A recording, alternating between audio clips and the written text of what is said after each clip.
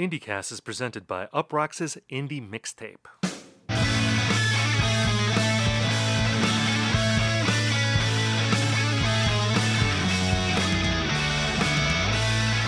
Hello everyone and welcome to IndieCast. On this show we talk about the biggest indie news of the week, we review albums and we hash out trends.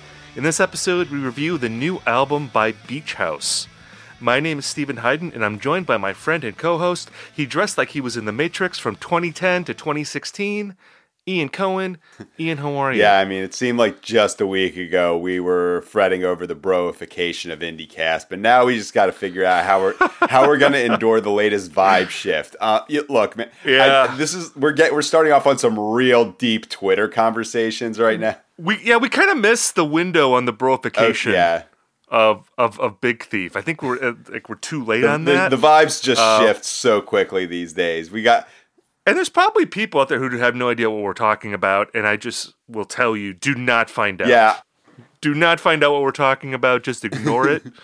What I love about IndieCast is that, we have listeners who are absolutely not, who have no idea what we were just talking about as far as these inside jokes. And I love that, if they had followed anything on Twitter, it's the fact that you're here after apparently witnessing the War on Drugs cover Bob Seger. Yeah. This is the sort of thing where it's Stephen Hayden, born, whatever year you were born, died, cause of death, War on Drugs covering Against the Wind. Yes. Well, I saw the War on Drugs twice this week, Tuesday night and Wednesday night, which was last night, because we're recording this on Thursday morning. I won't talk too much about it because I am going to be writing something about the War on Drugs pretty soon, so little teaser for that. But yeah, they covered Against the Wind on Tuesday, which was also Adam's birthday. And apparently that is a song that he played for his son when he was really little. So there was a sentimental attachment to it. But they on the next show they kept teasing Night Moves. Ooh. He kept playing the opening riff to it. But they didn't actually do it. They actually did that a little bit on the previous night, too. So somebody's going to get Night Moves. But yeah, apparently Adam, maybe other people in the band, they're on a Bob Seger kick, which they've never really touched on. Whenever I've interviewed Adam or anyone in the band, they've never really talked about Seger. You got Springsteen, obviously. You got Tom Petty, Neil Young, all the diaspora of Heartland Rock. Did you just say diaspora? But no Seger. Yeah. Isn't it diaspora? Is it diaspora? Oh, man, we're hitting all the classics. Could be diaspora, could be diaspora. We'll let the readers tell it.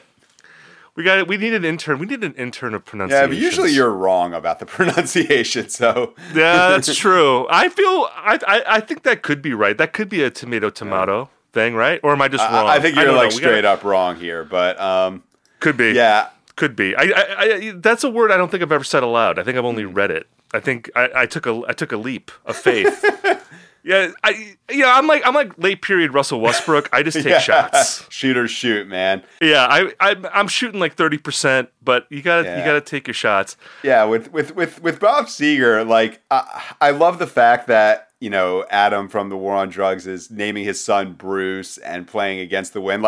I'm not hoping for this because I like Adam, I like his music, but it would just be hilarious that if this guy grew up to be whatever the 2040 version of a SoundCloud rapper is, just completely going against all this stuff that he was raised on just to piss off his dad. That's possible. But, my kids, they're being exposed to the Heartland Rock in the house, and they like to listen to European DJs that are popular on YouTube. I mean, that's their favorite music. So, and that's fine. I mean, you don't want to force the music on the kids, but yeah, I don't know. War on Drugs. If you get a chance to see them, this is the best I've ever seen them. They sound fantastic. I think we talked about this in a previous episode. I made the prediction that I thought this would be the tour to see them on. I really think it is. They have a great catalog. There's great camaraderie on stage. It's very loose. They're taking requests. The set lists were pretty different from between the two nights. So It was a great time. But if they're gonna do Seeger, like I feel like Against the Wind or Night Moves is so much in their wheelhouse of like the widescreen, vast heartland style. Like I want to hear them do like Shakedown or like old time rock and roll. Like something just so out of character for them. Not old time rock and roll. You don't want to do that one, but like Shakedown from the Beverly Hills Cop 2 soundtrack, which I believe is Bob Seger's only number one hit. That was true. a number one hit. Night Moves, Against the Wind, Still the Same, Hollywood Nights, all those FM rock classics. Yes. None of them hit number one. But Shakedown, yeah, Breakdown, You're Busted. Yeah, I loved that song when I was 10. Oh, absolutely. And on the new Pedro the Lion album, they mentioned that song specifically as like the reason he wanted to play saxophone as a kid. Overtly calling out the Beverly Hills Cop 2 soundtrack. So, I mean, I think we're starting to see that sprinkle into indie rock a little bit. Saxophone comes back every 10 years. Yeah, but I'm talking about like Shakedown version saxophone, not like Roxy Music saxophone, not like the way it's done Bon Iver. I'm talking like The Heat Is On, like that kind of stuff. The Heat Is On is one of the great sax riffs of the 80s. I love that sax riff. We should mention, and this. Speaking of live music, we might be a little too thirsty here, but like the 1975, they announced their first show in 2 years. They're playing a festival, I think in Europe, in Japan. Right? It's in Japan. It's in Japan, yeah, of course. And I think we're so thirsty for 1975 discourse on this show that we're gonna like actually banter about this a little bit. We have not had a 1975 album cycle during the life of this show, which seems crazy to me. Yeah, we've been doing this for a year and a half, and you know, when the people I work with, they're really into The Bachelor and like The Bachelorette, and it always seems like they're talking about like, hey, a new episode just started. It's like, what is the refractory time between episodes? It just feels like there's new ones constantly, and that was how I felt about like the 1975 album cycle. Like they release one and then all of a sudden the new one kicks off. I haven't heard anything about Music for Cars. That's like the one that they've been talking about since 2013. How have we been doing this for a year and a half and not a single bit of album cycle? Like it just seems impossible. My memory is that the last record, I think it came out in like April or May of 2020. Yeah. And we started a few months after that. So I think we did talk about the 1975 early on. I mean, because that previous album cycle was like almost a year long. It was like 2 years long. I mean, they did like their first, like I remember they dropped the single, like the first single, which I think was a spoken word track. Like literally, I'm not even joking. Nope. Was like 10 months before the record came out. Yes. So I kind of wonder if that is their pure comedy, like that album cycle, where maybe they're not gonna, like Maddie Healy maybe is gonna go on lockdown now. Like if they put out a new record, he's not gonna do interviews anymore because, and look, I dinged him for this. I thought he did a lot of megalomaniacal interviews for that. You nailed that pronunciation. That's impressive. Thank you. I have said that word aloud a few times. I'm sure that might be the first time I said it correctly. I kind of stuttered at the beginning. I think I was a little nervous about it. But I just want, because that album was, it got mixed reviews. Yeah. I wonder if maybe Music for Cars or whatever the next album is, if he's going to shut it down and maybe not talk as much, which I think is actually a good idea in his case. Although I like it when he does interviews because it gives us something to talk about. Yeah. It might be good for, it might be good for his mental health, but we got to think about the content here. Yeah, Above all else, we're slaves of the content. Like selfishly, I want him to do a lot of interviews because I want to make fun of his interviews. But if I was consulting the band, I would say, Maddie, maybe don't get into an interview situation because that's when you get into like oracle mode. That's like when you start talking about being prescient and that you're, I think he called the 1975 the defining band of the 2010s in one interview. Which I mean, would you agree with that? Do you think that's right? It's not. It's a claim worth assessing on perhaps a future episode of IndieCast. Well, we'll see. but I know you're excited to talk about them at Oh, some I'm point. totally excited. And Oh, and man. I am too. You know, like last weekend, Chris DeVille of Stereo Gum, he posted a tweet where he said that one reason he liked the Big Thief record is that it was this sprawling record and that it was their version of a 1975 album. And He's not wrong. I did like a bunch of replies to that where I was just I kind of went back into the standard talking points against the last record, and I realized like, wow, I'm rearing to go on the 1970s because Chris does this tweet and I'm just going not crazy, but I was like a dog that hadn't eaten red meat in 2 years, and now I was like just jumping at any kind of thing that looked like meat. I was going to tear it apart. Yeah, I mean, like, just last week I was thinking, like, great. Like, our banter is going to be for the next 6 months, like, Joe Rogan adjacent beefs. Like, we need a like, it was that exact thought. Like, we need a 1975 album. And lo and behold, here we are. Just talking about the fact they're doing one, to my knowledge, live show. I know. Look at us. We're talking about it for like, we're getting like several minutes. We got to manifest here. Like, we've been very good at that. We got to manifest. Yeah, I got to say that for all, you know, and I have mixed feelings on the 1975. We've talked about this.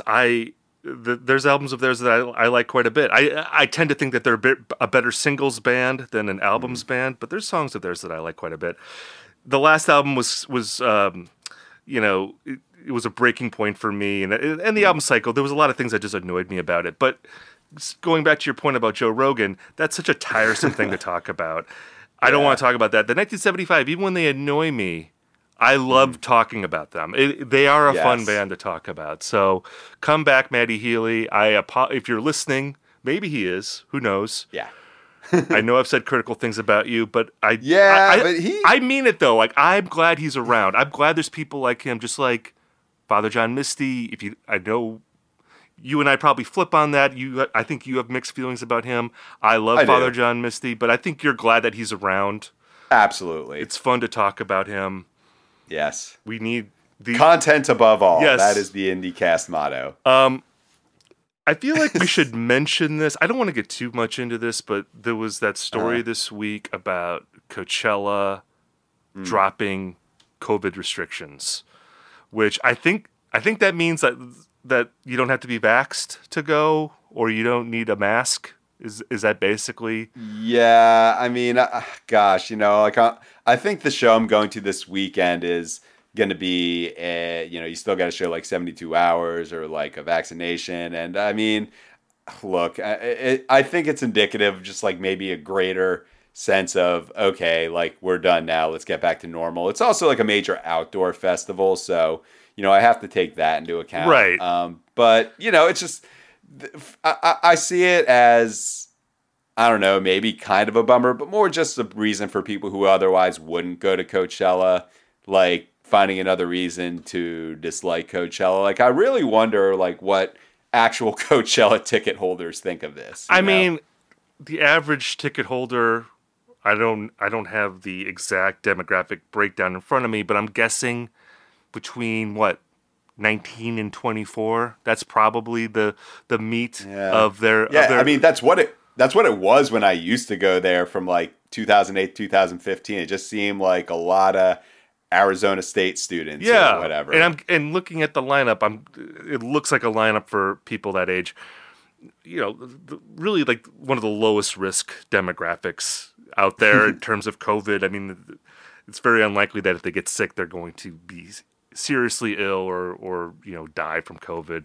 Like you said, it's an outdoor festival. I don't know. Again, I don't want to get too much into this, but I saw some people getting really upset about it, and I tend to align with what you were saying, that it seems like we're shifting to more of a like, well, this is here, we're not getting rid of it.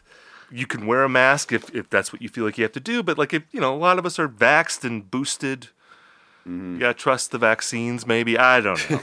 But yeah, I just know that, like, even more so than like Coachella quote being back, you know, non-vax or whatever, like we're starting to see like all of those festivals coming back now, which I think is more of the return to normalcy than like, you know, Coachella dropping whatever COVID protocols it had in the first place. Well, and And we've talked about this before on the show.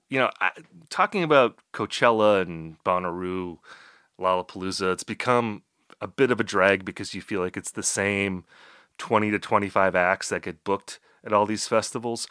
And it's actually a lot more fun to talk about the second and third and fourth tier festivals. Oh, these are awesome. Yeah, I mean, I don't know how many tiers there are of festivals. I mean, do we go to fifth and sixth tier? I don't know. But, we're seeing more and more of these lineups. And like you and I were talking about this, just looking at these posters and how it just feels like a random assemblage of acts on some of these. Like there was the Sound on Sound Festival. It's like a new festival. Oh, yeah.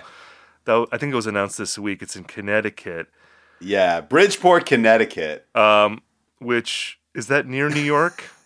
I have City? no clue. I don't know. I mean, close. It's in Connecticut, probably. Yeah, it can't be that far. But you have the headliners: Dave Matthews and Tim Reynolds, Ooh. the Lumineers, and Stevie Nicks. Those are the top three. Then you have Brandi Carlile and the National. Well, that makes sense. That's a sensible lineup. The third line is great. You have Father John Misty, Black Pumas, and Ziggy Marley. That you see, you call it a random assemblage, but in reality, like my wife and I have like this joke about like if you're on like dating apps, particularly in Southern California, like aside from like Taco Tuesday or whatever, they'll say, or Fluid and Sarcasm, people will say, "I love live music," which typically means that they see maybe 2 or 3 concerts per year. Like this is like the type of person who this festival attracts. I've seen it in Southern California, like Lumineers, the National brand, like this all makes a ton of sense. It's not trying to be like Coachella where it's like, we want to bring in some of the rap crowd and like some of the indie crowd. And no, like we just want the people who might not want to pay who might otherwise pay like $50 for 3 concerts per year and just consolidate. I'm a 36-year-old office manager. I'm taking my 34-year-old fiance to a festival. Like what can I go to, drink some summer shandy beer and enjoy myself. Which I'm not knocking, by the way, because... No, not at all. These are like my coworkers. Yeah, exactly. I think it's interesting on the Sound on Sound Festival that at the end of, I think the 6th line, you have Jenny Lewis, and then at the top of the next line, it's Spin Doctors. Ooh. Which makes me think, was there some negotiation on Jenny Lewis's part where she's like, don't put me below Spin Doctors on this poster? Like, I have to be above the Spin Doctors, even if it's just like barely above the Spin Doctors? I don't know. Will they play Cleopatra's Cat? That's what I'm interested in finding out. Yeah, it doesn't say that on the poster, unfortunately. It doesn't say the Cleopatra's Cat. Lumineers at the top. I see them at the top of a lot of festivals. Are they still? Yeah. Like, I'm a little mystified. Not knocking the Lumineers. This is another instance where I don't know how popular a band is until I see a festival poster. One of my most memorable Coachella experiences, as far as like, Twitter is not the real world. I mean, well, maybe this was the case in 2013. So they played at the same time as Grimes. Now this is like Grimes, like a year after Visions, like very much one of the, the hottest artists in indie. She played like a tent, one of the tents, and it was a decent crowd. But like not as much as you might expect. And then right across the way, the Lumineers, the crowd, as far as the eye can see. It was like... What year was that? It was 2013. It was like almost like a Calvin Harris type crowd at Coachella. That was around the time they had their big hit, right? I think it was a few years after. I feel it was like the album after Hey Ho or whatever it was called. So, and that song is called Hey Ho, right? It's not. That's not like it's either Ho Hey or Hey Ho. Right. I'm not looking this up. That's a good song, I have to say. Yeah, you know what? We're not too far away from a vibe shift where we're gonna get in some like the Lumineers were actually good or had some bangers. Yeah, I mean, if that song comes on at a CVS, you're not mad. It's like you could do a lot worse than that song. I'm gonna finish my shopping and get like my prescription or like my moisturizer or whatever it is, and I'll be on my way. But I'm not gonna leave and protest. You know what I mean? Yeah, it's not like you're hearing like "Hey by Blessed Union of Souls. I mean, Blessed Union. Fuck, man. Then you're running out of the store because that's one of the worst songs ever. It plays at Ralph's all the fucking time. Like, I'm not joking. Like that, and for whatever reason, Casey Musgrave's High Horse. Like, those are the two. Oh yeah. But otherwise, I mean, like, I love these festivals exist. Like, I really thought that COVID was gonna. I mean, the bubble was already bursting. Like in 2018, 19, you would hear about these festivals getting canceled for low ticket sales, and it's like, who the hell's going to these? I thought these were going to be like Chuck E. Cheese or Dave and Buster's, like this industry that just would not recover from COVID. But here we are. They're like back in a way weirder than ever. I mean, in a way, I feel because Coachella, I mean, it sells out all the time. Obviously, for most of us, you have to travel a long way. I think these festivals, they're regional festivals. So if you just want to go to a music festival and you live in the area, it's easier to do. Can we do a quick shout out to the Beale Street Music Festival? I think we've talked about there. Fun festival. Yeah, we've talked about this festival before. They released part of their lineup recently. Okay, and this is honestly I love that. I love that they can release part of it. It's like, like maybe the third line of acts might lure people in. Well, no, I mean, look at who they. This is like actually a festival I'd want to go to. Okay, so you have Foo Fighters, you have Lil Wayne, you have the Smashing Pumpkins, you have 3 6 Mafia, you have DaBaby. That's not good. Kind of problematic. You have Modest Mouse. Then you have Lindsey Buckingham. You have Toad the Wet Sprocket. You have Soccer Mommy. I mean, again, this is just like a random list. Yeah, that is pretty random, but kind of awesome. I would, know, I want to see Lil Wayne and then go see Lindsey Buckingham. I mean, I would totally be down for that. I saw Sum 41. And then Taking Back Sunday and Jimmy Eat World, and then Snoop Dogg. That was.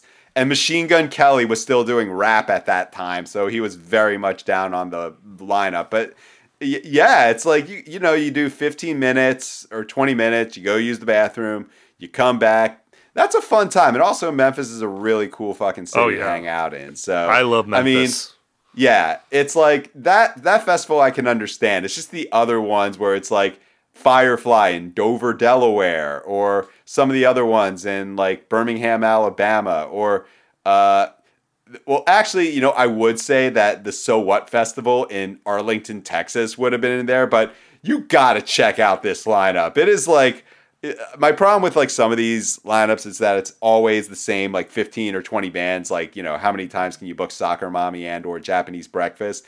This one, I don't know if you've seen this lineup, but it's got like all the metalcore, all of like the punk, the mall rap. Mainstream festivals won't touch this shit with a 10-foot pole, and now you have like Ray Shremmerd and Hatebreed as like headliners, like The Maine and Black Bear, like 2 Chainz and Alexis on Fire. I don't know who this is for, but this is the greatest lineup of 2022. I love that. Nothing's coming close. I was just looking at the Hangout Festival. That's the one that's in Gulf Shores, Alabama. That's the one. On Sunday, you have Tame Impala, Megan Thee Stallion, Jack Harlow, Phoebe Bridgers, The Head and the Heart, and Sublime with Rome. So it's like a little bit of like internet-y indie rock. You've got some rap in there. You have like Americana singer-songwriter stuff. And then you have Sublime with Rome. Yeah, how is Glass Animals not on this? Like, Glass Animals, like, this is the epitome of, like, every time that someone wants to put on, like, Spotify's indie, like, feel-good indie playlist or, like, Mood Booster. Those are the two that really get a lot of run where I work. It's always, like, like, I look, it's like, oh, who is this? Glass Animals or Louis the Child. This is the center right now. So the Hangout Festival, like, when we look back on 2022... or like, there's a period movie made about this time, it's going to sound like that. I can't wait. I cannot wait to be to have 2022 nostalgia in 10 years. Yeah. After 10 or so 5 shifts. Well, let's get to our mailbag segment. Thank you all for writing in. If you want to reach out to us, we're at indiecastmailbag@gmail.com. I'm also going to make a request. We haven't begged for ratings in a while, but wherever you go to get our podcast, if you could give us a good rating, maybe leave us a review, that helps our show, helps us grow our audience. So only if you like us, though. If you don't like us, keep your mouth shut. But if you love us, be effusive, 5 stars, talk about how smart we are and how lovely our voices are, and how you think it's charming that I can't pronounce any words. Yeah, we're just gonna have bonus content where Steve mispronounces words. Yeah, I think when we get It's like ASMR. when we get the Patreon, we'll just have me saying words that I've never spoken out loud before. I can't wait to hear how you pronounce ethereal or what, like all these music critic I can do words. ethereal. I can say ethereal, Okay, but fine. that one I feel okay. I don't. That's not a word I really use in conversation, but I think I can say it. Yeah. We have 2 questions actually this week because we have a lot of stuff in our mailbag. We're trying to empty it out a little bit. You want to read this first one? Yes, I do. So this one is from Ryan from the, as they call it, the oh-so IndieCast state of Wisconsin. I think it's the most IndieCast state. He didn't say what town, though, Ryan. What town are you from? What's up with that? Yeah, it's very IndieCast to identify which non-major city in this very IndieCast state that you're from.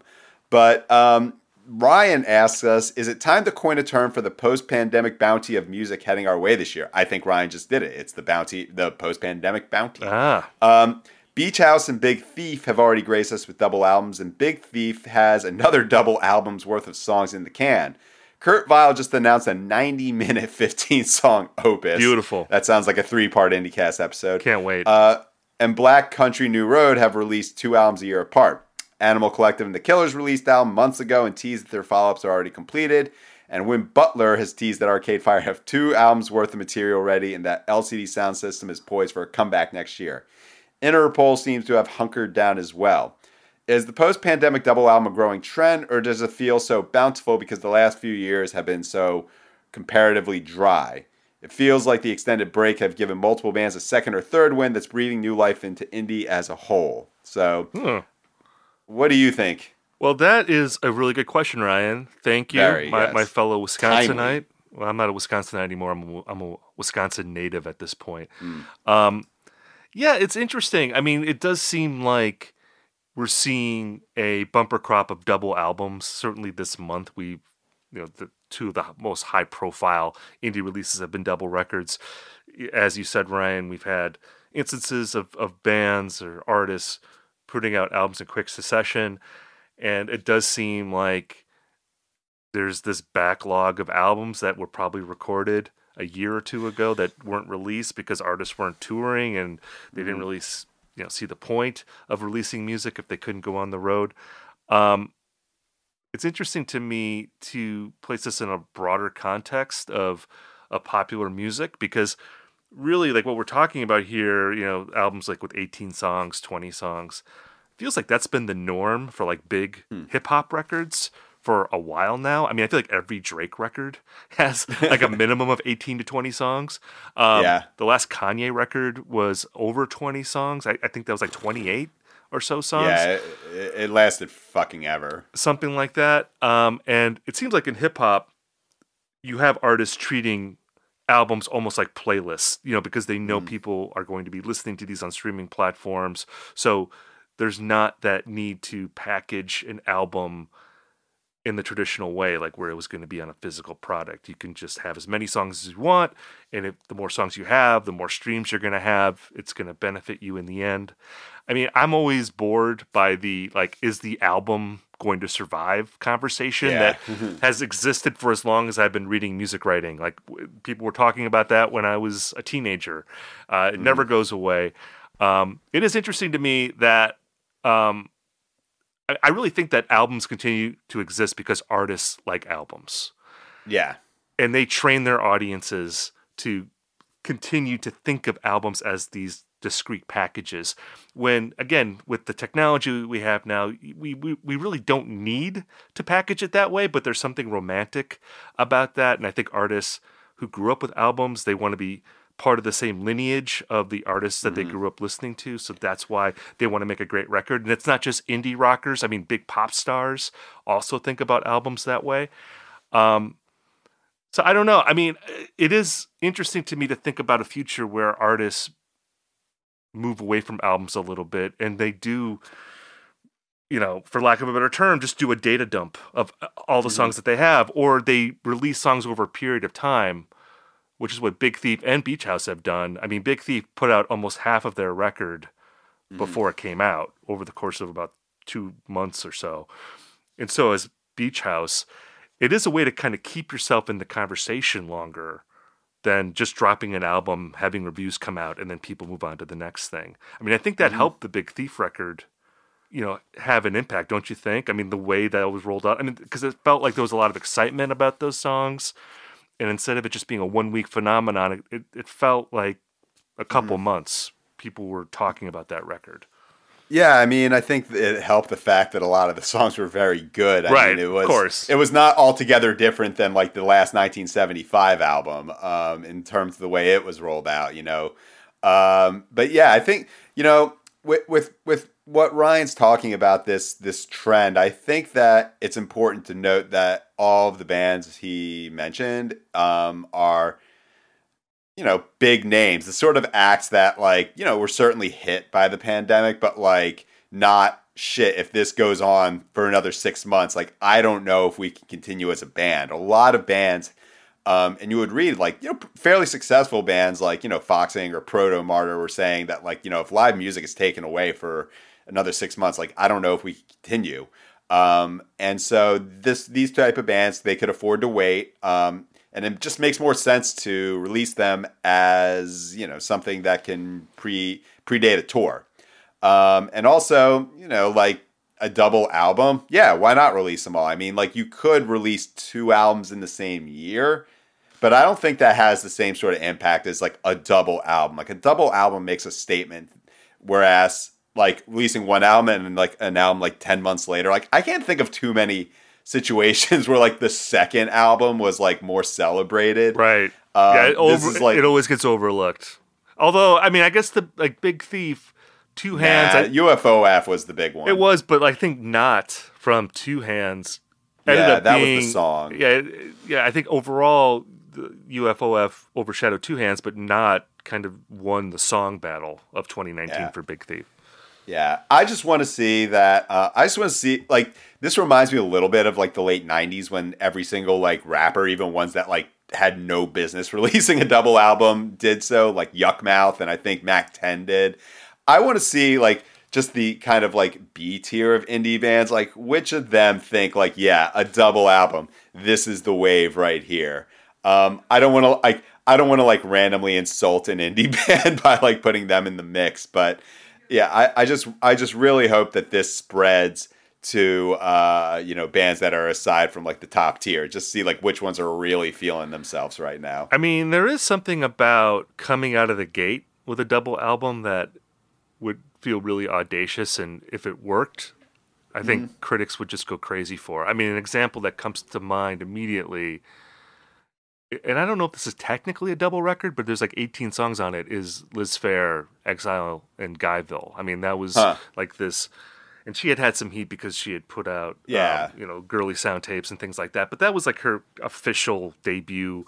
And I mean, I think in terms of length, that album's probably only in the 60-minute range, but it was 18 songs. It felt like a meaty statement of purpose. Obviously, you had the Rolling Stones Exile on Main Street angle that was pretty appealing, but I don't know. I love double albums. I love the idea of an artist just stretching out and going for greatness. So I would kind of like to see maybe an up and coming indie band just be I'm gonna go for it. Bartees Strange, I'll throw out his name. He has a lot of heat right now. Yeah. What if his next record's a double record? I think he could do it. He could do it. People would be psyched for that, and that would maybe, and if he nailed that, that would put him at the top of people talking about young indie rock artists. So yeah, I don't know. We'll see how well it worked for Beach House, though. We're going to talk about that in a minute here, as far as whether they pulled off their double record. But we have one more question. Yes, and I'll read this one. This comes from Sean from Nashville. Sean from Nashville. We must have had a Nashville listener before now. Oh God, yeah. Is this the first one? It can't be the first one. No, it was probably someone from Franklin or Chatham, some the kind of outskirts. The greater Nashville area. Nashville, one of my favorite cities, though. Nashville Metro. I'd love to get back to Nashville. That was the last city I went to before the pandemic. I haven't been on a plane yet since the pandemic. Anyway, this comes from Sean. I need your help picking which concert to attend later this spring. We get questions like this from time to time where people will write in and they'll have a conflict on their schedule. Two artists that they like playing the same day. I always like helping people solve these issues. It makes us feel like we have a utility, right? I mean, don't you feel like it's like we're a public good. We should get like government sponsorship. This is like car talk for us. Like people, instead of asking about their car problems, you're asking us about your indie rock concert problems. Anyway, the two shows that are conflicting for Sean, you have Jack White, who is playing an arena. I think it's Bridgestone Arena in Nashville is the name of it, I think. And Gang of Youths. Playing the same day. And he's saying Gang of Youths, obviously they're playing a smaller venue. I'm going to guess, are they playing the Basement East in Nashville? I'm just going to throw that out there. Or are they playing the Exit In? Fuck if I know, dude. They're playing the Basement East. One of those two. I've been to the Basement East. I saw Guided by Voices there, which was amazing. Anyway, he's asking us to pick which of those two. Jack White in a big arena. He's probably going to play some new stuff, but, he'll be playing Ball and a Biscuit, I'm sure. Seven Nation Army, some White Stripes nuggets. Does he play White? Oh, yeah. I think that was that. Okay, yeah, because that was a big part of this. He did that on SNL. He did Ball and Biscuit on SNL during the pandemic, and it was pretty great. And I've seen him play solo, and he definitely does White Stripes stuff. Okay, well, does he play Steady as She Goes or like? I don't think he may do that. Well, he's not the vocalist on that one, as far as I know, right? That's true. Okay. Anyway, or you have Gang of Youths. They have their new record is dropping next week. So one of those two. I think I know what we're gonna say here, but I'm curious. What if Sean came to you, Jack White or Gang of Youths? Who should I go see? Like, who are you gonna pick? Well, I mean, the calculus changes now that I know he's playing like White Stripes songs, and I know that like a Jack White show means something a little more special in Nashville with Third Man and all being located there. Like, it's gonna be a great show, and if you're still like a bit, I don't know, uncomfortable about being indoors with a bunch of people, like the outdoor amphitheater really helps with that. Oh, right, it's the amphitheater. It's probably Ascend Amphitheater. Yeah, so which is a great venue. Yeah, you got those things going for you. And also I think it depends. Like, Sean didn't quite bring up like if he likes Gang of Youths more than Jack White. Like, if you're a Jack White super fan, yeah, that's probably the show to go see. That being said, Gang of Youth hadn't toured America in a long time, and as a matter of fact, for the last record, they didn't tour America a lot, just in general. So the thing about Gang of Youth is that like they are hungry. They really want to be a huge band. Like, they have an ambition that's very, very refreshing, but also very obvious. And so they're going to play that Basement East, that place where you could see Guided by Voices as if it were an arena. And they're going to kill it. Like, I have absolutely no doubt about that. And they're the kind of band that when you see in a venue like that, you think, wow, they should be playing stadiums. Not just because they should be more popular. They should. But, like, you could totally see how that band could scale up. It's like this would sound like, you could see like a band like, say, Soccer Mommy and think like, okay, yeah, they're going to be playing bigger venues. But I don't know if it necessarily add anything to see it at a big venue. Gang of Youths, Dave is a rock star. Like, there's no other way to say it. Yeah, so, absolutely. It's interesting because I feel like there's probably a decent sized segment of our audience who aren't that familiar with Gang of Youths, because this is a band they put out. Their last record was in 2017. It's called Go Farther in Lightness, and it was one of my favorite albums of that year. I wrote a lot about it. They were touring after that record. They toured quite a bit in 2018. They actually ended up opening for the Foo Fighters on their arena tour. They did. So I've seen Gang of Youths in a small club that held about 200 people, and I've also seen them in an arena. So I can say that they actually are really good in a big space. But then the pandemic happened, and I'm curious to see if they've lost momentum because of that. I know here in Minneapolis, they're playing First Avenue here, which is about a 2,000 capacity, much bigger room than they've played other times here in the city. So I don't have a sense if the show is going to stay there, or if they're going to go to a smaller venue, my hope is that they can continue the momentum that they built with the last record. We're going to talk more about this next week, but I think the new record certainly justifies them maintaining the momentum. But, just to speak to Jack White, I've seen the White Stripes, I've seen the Rock Contours, I've seen Jack White solo. He is, and I know people like to take shots at him because it's easy to take shots at him, but he really is like one of the most charismatic rock stars of his generation. Like, you see him on stage, he's got it. And he's a great guitar player. Course. He has a tremendous presence. He's a really good performer. But Jack White's not going anywhere. And I have a feeling that he would almost prefer that you see him when he's a grizzled old bluesman. It seems like that's what he's building toward. Like, when he's in his 70s, that might be peak Jack White, like when he's doing his Bob Dylan moves at that time. So there's going to be other opportunities, especially if you live in Nashville. I mean, you might see Jack White, eating hot chicken on the street corner in Nashville. So see Gang of Youths. You might not be able to see them at a venue like that again. You may not get to see them all that much at all because, again, they're an Australian band. I know Dave currently lives in London. They're not going to be coming around all the time. So see them now. See Jack White the next time he plays. I'm sure you'll have plenty of opportunities. Let's get to the meat of our episode finally. We had a lot of banter and mailbag waiting to get to Beach House here. I hope people weren't chomping at the bit for us to get to this record, but we're finally here. There's a new Beach House album out today. It's called Once Twice Melody. It's their 8th record. And it's their biggest album in terms of length. There's 18 songs on this album. And, as we've said, they've been rolling out songs over the past couple months. There's been a lot of build-up for this record. It's interesting that it comes 1 week after the Big Thief double album, which it's a young year, but I think it's safe to say that Big Thief, that album will go down as one of the year's most acclaimed albums. I'll put this question to you. I'm curious to hear what you have to say about this. Is more Beach House better Beach House? Is piling on the Beach House songs, does that help this band or does it in some way hinder them? Because I think it's safe to say that this band has a vibe that's very specific and they're very good at it.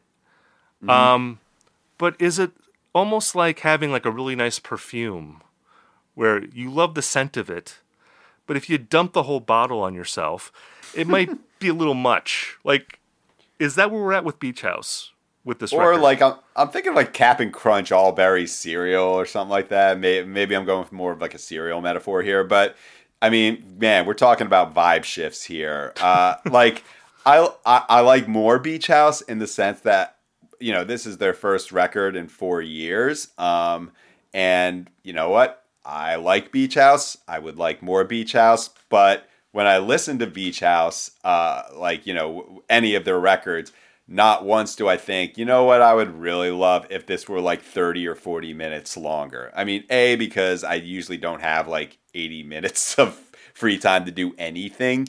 But secondly, it's, you kind of want something to contrast the vibe that Beach House puts on.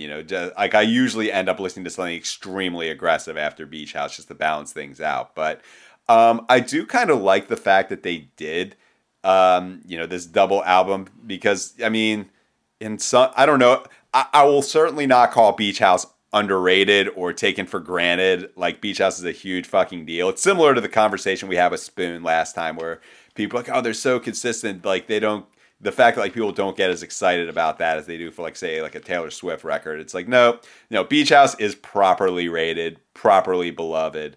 But doing a double album makes me kind of like, is this going to be like a weird White Album sort of double album, or is it going to be like a Drake album where it's like 90 minutes of more or less the same vibe? And I'm thinking it's more towards the latter this time around, unfortunately. I mean, that's the thing. When we were talking earlier about double albums, part of the attraction for me is that typically a double album canvas, it allows an artist or a band to really stretch out and to do things that they wouldn't normally do. So you really get a different perspective on what the artist does. You mentioned the White Album. They're putting Revolution Number 9 on there. They're putting Honey Pie on there. They're putting tracks that probably wouldn't have made a conventional Beatles album. Or, Smashing Pumpkins, they do Melancholy and the Infinite Sadness. You have Porcelina and the Vast Oceans, and We Only Come Out at Night. Like all the, like either epic tracks or kind of weird tracks. And that's what's really great about it. And it also helps those albums, I think, as listening experiences because it's a more diverse thing. You're not just hearing the same thing over and over again. I would say that's true of the Big Thief record. I think that there's things on that album that they haven't done before and that they might not have put on a 12-song record. This Beach House record, I don't think really falls into there. It feels like a 12-song record that has 6 songs added to it. Almost like the CD edition of, you're getting bonus tracks on an album. Yeah. And none of the songs are bad. I mean, again, like Beach House to me, good. It's almost like they've perfected the formula so much that they can't fail. At worst, it's just going to be not as good as the last record, but it's never going to be bad because the singer's good, the soundscapes are pretty, it just works.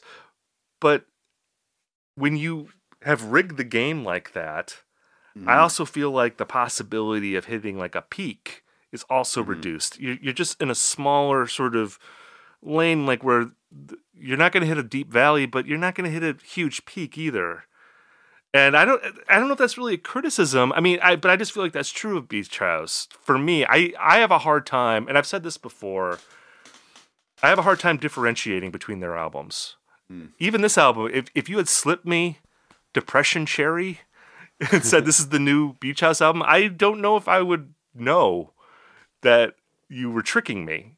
Because it just feels like they do what they do. I mean, you were talking about this, that the Apple Music, the write-up, they compared them to AC/DC. Yeah, I think Beach House has fewer songs about balls, but I mean, like otherwise, the comparison's not altogether wrong. I like that comparison. Obviously not sonically, there's nothing similar, but AC/DC has a similar thing where they had a formula and they did it on every record. You could say the same thing about the Ramones. The Ramones had their thing and they did it over and over again.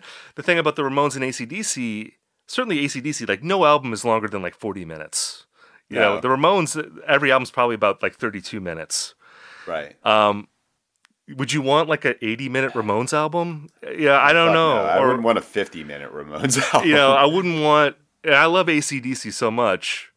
I don't want to hear Brian Johnson for 80 minutes talking about, balls and, all that kind of stuff. It's like 40 minutes. That's good. That's enough. Balls and sex and, the manifold topics of AC/DC. But actually, I would actually like to hear an 88-minute AC/DC or Ramones album. I wouldn't want to hear a 50-minute one because like once you get to 88 then you can get kind of weird. I mean, like a live record I could see. Okay, yeah. Because I'm sure there's AC/DC live albums that are like 80 minutes long, but of like original material that would be a little much. And again, it's just because of the formulaic nature of the music. And you love that formula and you want them to do, like I wouldn't want AC/DC to deviate too much from what they do. And I don't know if I'd want Beach House either. But it just makes the double album experience more difficult, I think, when you're so sort of locked into one vibe.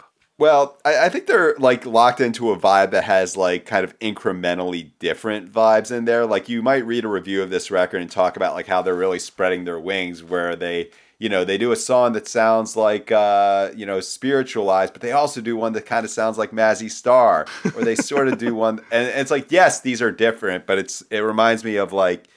When I think about people I know who review a lot of like electronic music where they can like really talk about the granular differences between like ambience, it's like, oh yeah, Gas and Stars of the Lid. That's like apples and oranges. It's like to them it really is, but to someone like myself, it's like, yeah, okay, I don't know how you tell how this one's better than the others, but I listened to this record. It's good. I enjoy it. I don't think it will cause any sort of Beach House backlash. But man, I just want the one, and I think we can use this as like a metric to measure double albums from here on out. The That's My Grandma moment, like that happens on the Big Thief record, where it just sort of completely, if you feel like you're zoning out a bit after having listened to a record for 60 some odd minutes, it's like, oh hey, That's My Grandma. Like I really wish Beach House had that. I don't think that fits with their personality. But yeah, I just kind of wish that they really embrace the opportunity to maybe not reinvent themselves, but like give us an opportunity to think of a way to think of Beach House differently, aside from like, you know, the husky vocals and like the smooth slide guitar and the organ. Yeah, I don't think this change. I don't, for a double album, I think this doesn't really do much to change the conversation. Like, I don't think there's ever going to be a Beach House backlash, like ever going to be a Beach House backlash, nor do I think that, you know, they're going to make something similar to, say, Teen Dream, which, you know, elevates them to a different tier of indie band. Yeah, you know, the other tough thing with Beach House, too, is that you really don't get anything lyrically from them. And not just that, I can't even critique the lyrics because I don't really know what she's singing ever on Beach House songs. I love her voice. I keep saying it's Victoria Legrand is the singer of Beach House. She's got a great voice, and I've seen them live. They're a beguiling live band. I mean, it was like one of the most dimly lit shows I've ever been to. Like, you could barely see the band. It was just like being in a dark room and listening to Beach House, which is maybe the ideal way to receive this band. You know, light a candle and zone out and listen to the band. But yeah, you don't get much from this music beyond the vibe. Maybe some people do. Like, they must. They must. Yeah. Like, I sometimes like read reviews. They mention the lyrics, and it's like, oh, that's really. I didn't know they were saying that. Like, maybe they just don't like emphasize it. But I don't know. I really think in 10 years there's going to be like people who, maybe like collegiate level analyses of Beach House lyrics. Yeah, I mean, I see Beach House, and this is already true because, like we said, this is their 8th record. I believe their first album came out in 2008. So, I mean... 2006. Really? I still love that record. So I still love that self-titled. We're like 16 years now into their career. So they are definitely like a legacy band, or they're approaching legacy band status. I could definitely see them still putting out records in 20 years and people liking them. I mean, they have that feel to me of like a Nick Cave type artist or like a Leonard Cohen type artist who is always going to be cool. You know, there's always going to be something cool about them. And it's just such easy music to listen to that, you know, it seems like they can age into this very well. Like, there's nothing about this music that makes me feel like, oh, you couldn't play this when you're 60. You know? Like, in a way, it might even be better when they're a little bit older. They're like Jack White. Instead of like grizzled old bluesmen, they're like grizzled mystics. Exactly. Grizzled, dream poppers. Yeah. So, yeah, I think they have a long life. God bless them. You know, we're not effusive fans, but not haters either. Yeah. I mean, I like the band. I think they're good. They don't blow me away, but I like it, and I like this record.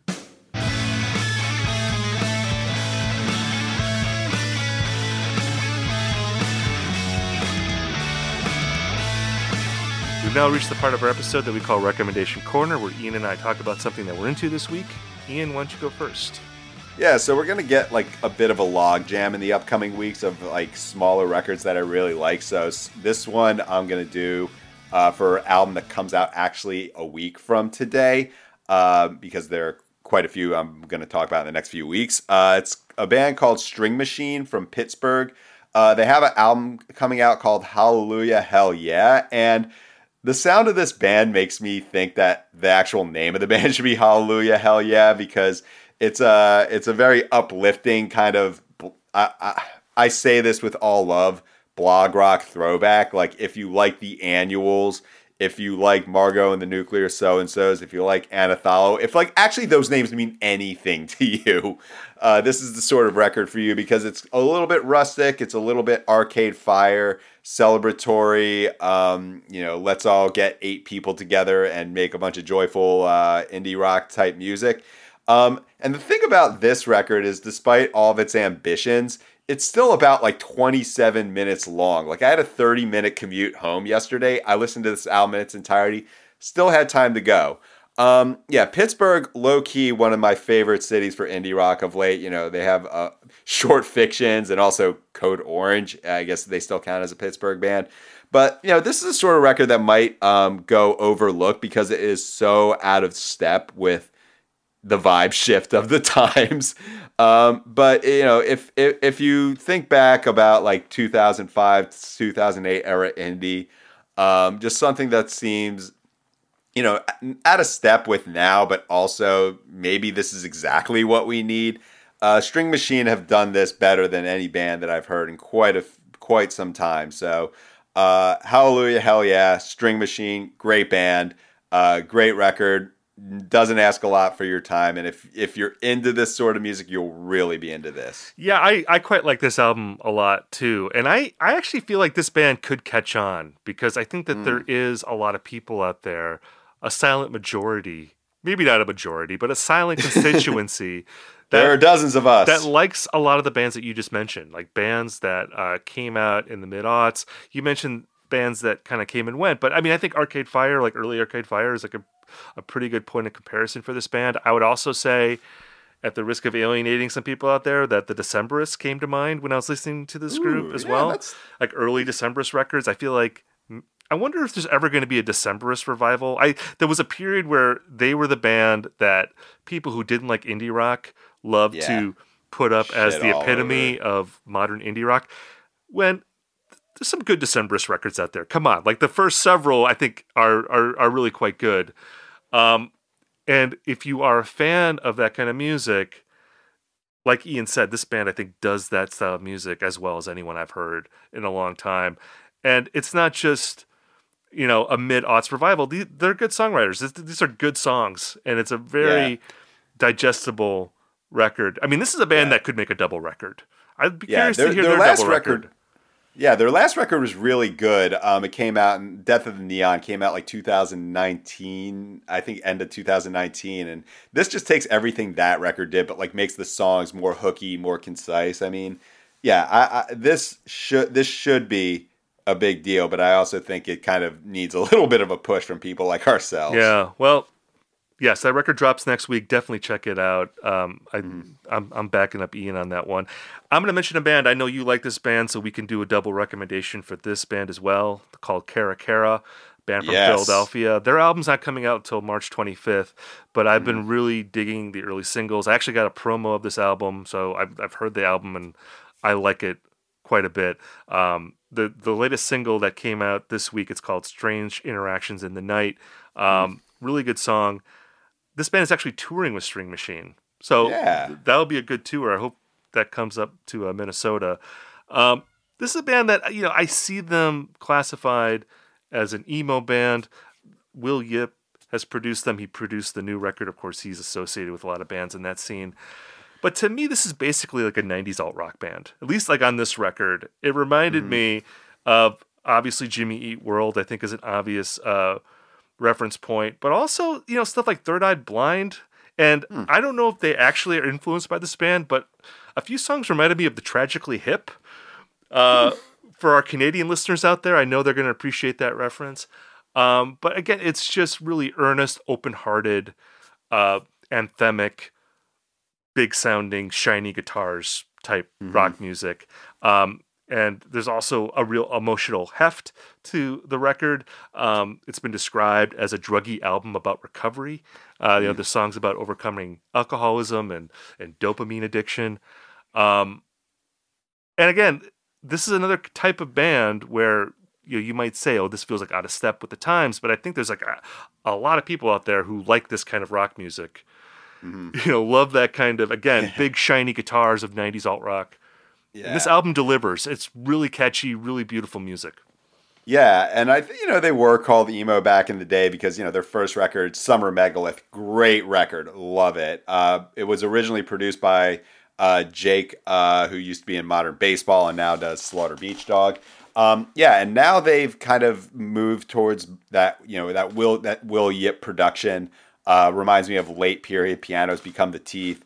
And yeah, I mean, there is like glimmers of less fashionable alt rock. Some Third Eye Blind going on in there, you know, maybe some of it like reminds me of like Duncan Sheik. I don't even know. I was going to say Toad the Wet Sprocket at times. Okay. It reminded me of that. Okay. Again, stuff I like. Yeah. But like that kind of hooky earnestness that. But yeah, like similar to like similar to like String Machine, similar to Gang of Youth, and also I guess like similar to Black Country New Road. It takes these like sounds that people would for years identify with this kind of empty uplift or like this vague sort of catharsis, but integrates it with very like personal stories about, like you said, like recovery from alcoholism, death, and also like Cara Cara wrote a lot about like how opioids are still destroying some parts of Philadelphia. So I see it as like the sort of album that people could just like hear. It's like, oh, this doesn't sound like, hyper pop or digicore or whatever. This is not what people, but like, I think that there is a desire for this type of music. And if it finds the right audience, I think it'll, get as acclaimed as it deserves to be. Well, that about does it for this episode of IndieCast. Thank you so much for listening. We'll be back with more news and reviews and hashing out trends next week. And if you're looking for more music recommendations, sign up for the Indie Mixtape newsletter. You can go to uprocks.com/indie, and I recommend 5 albums per week, and we'll send it directly to your email box.